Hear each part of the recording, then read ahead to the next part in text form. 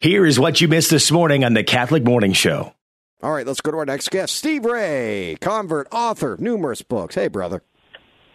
Good morning. Good to talk to you, John. What's the update in Israel? What are you hearing? Well, we can't go over there. I've lost 3 trips.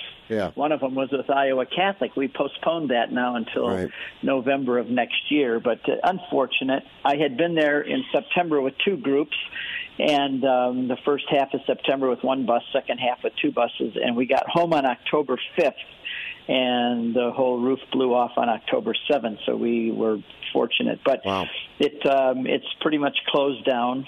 Our agent and guide over there says that it doesn't look good for the next couple of months. So we're just hanging in there. I've got a group going to Jordan and Israel in February, and I've got 2 groups going in May. So we're just watching. Yep. We're hoping it clears up quick. That's all we can do right now. We'll talk today about the Mass as sacrifice, but for this theme today, I want to go back for a second here, Steve, because I think it's important. I know you do, too. We got to understand what sacrifice is before I think we understand what the Mass is as a sacrifice. Yeah. We're at a disadvantage as Americans because we don't know anything of sacrifice, and we think of sacrifice as giving up chocolate for Lent. But and we have no history of blood sacrifice, and that's what this is really talking about. All of the ancient peoples, whether it's the Greeks and the Romans, the Jews, all of them had sacrifices. They brought animals and they killed them. In fact, in the Old Testament, the word altar, the root word of it in Hebrew means to slaughter. So the altar means a place where something is slaughtered. And so this is the background for it all. And when Jesus is in the upper room and he is consecrating the Eucharist for the first time, he's using all terms of animal sacrifices in the Old Testament. So it's real clear in his mind that this is a sacrifice, though not bloody, but it is a sacrifice, and it's based on all of the other sacrifices in the Old Testament. So what makes the Mass, then, as sacrifice down the street at St. Francis or St. Pius or Teresa's, what makes the Mass as sacrifice the same or different as the sacrifice at the Last Supper? When we look at the cross, I used to be an evangelical Protestant, and the Lord's Supper and the crucifixion of Christ really had no relationship other than when we ate the crackers and grape juice 4 times a year at our Baptist church. We were remembering something that happened in the past.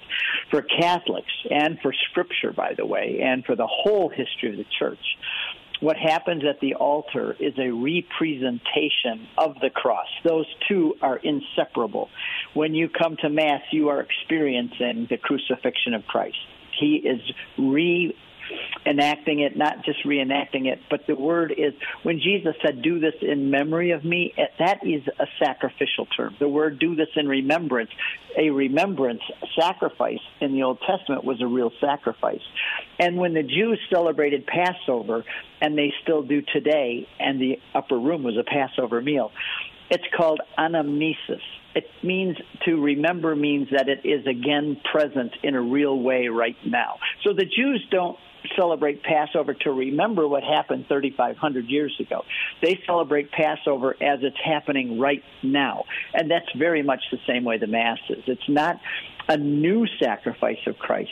What Jesus did on the cross, John, in God's eyes, it's an eternal event. It happened in the bubble of space and time 2,000 years ago. But God is not stuck in space and time. Right. For him, the sacrifice of his Son is an eternal event. So what happens is that eternal event comes back down into space and time and is made present again for us on the altar. It's a real sacrifice. Yeah, a representation is how the church talks about this. And this is the culmination, this sacrifice right here at the altar at every Catholic church in the world that we go to.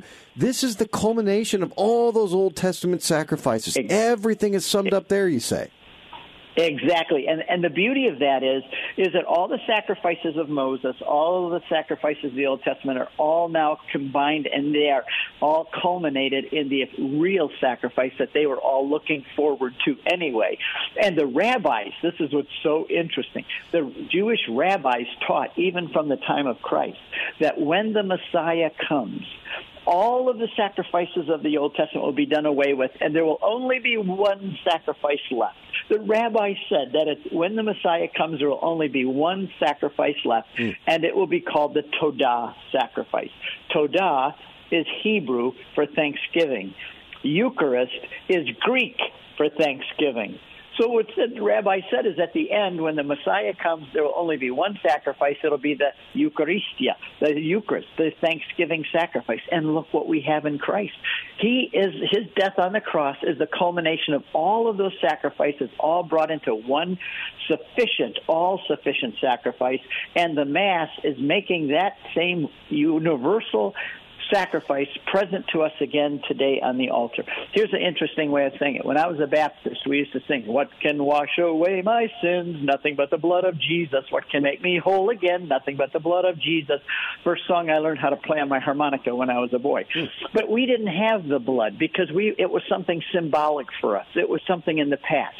For us Catholics, yes, it's also something symbolic. Jesus shed his blood, real blood dripped off the cross. But at the Mass, we still have the blood. He still gives us the body and blood of Christ every day, and it's a very personal thing because he doesn't just sprinkle the blood on us like they did in the Old Testament. We actually ingest it. We are what we eat. We are taking on partakers of the divine nature, the whole life of the Trinity, and you are what you eat, and he gives us this very intimate meal where we actually eat the body and blood of the Son of God, and we become like him. Everything hinges on that for us as Catholics. I mean, if that's not true, nothing else is true. But if that's true right there, if that's true, everything else has got to be. It's why I'm Catholic, Steve.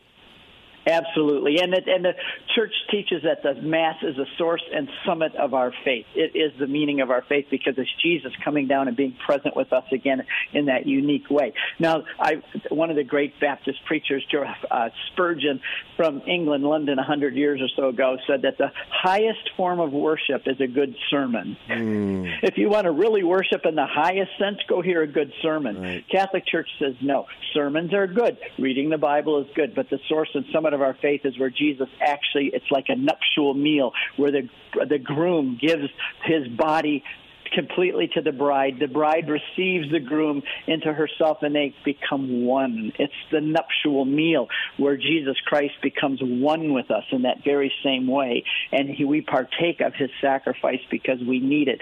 The fathers of the Church said that the sacrifice of Christ, the Eucharist, is the medicine of immortality, and all Christians believed that up until Martin Luther and a few others rebelled against it and became called Protestants because they protested mainly against that issue of the Mass. We, as all Christians, have always believed it. There's only a small fraction of them today that deny it. We say at every Mass the words of John the Baptist, "Behold the Lamb of God who takes away the sins of the world." The priest says that there. Why a lamb? A lamb was because it's so innocent. It is so even docile. When Abraham took his son Isaac to offer him, that's a picture of God the Father offering his only begotten son. Abraham and Isaac is a picture of God the Father who 2,000 years later was going to offer his only begotten son whom he loved.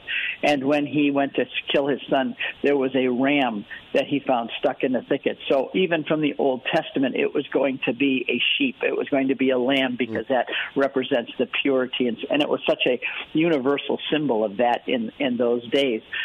But also, Isaac was a young man. He could have resisted his father. There's no way Abraham could have gotten his teenage son up on that altar and tied him up. Abraham was over 100 years old. So here you have a very interesting thing. Isaac had to be a willing servant, a willing victim.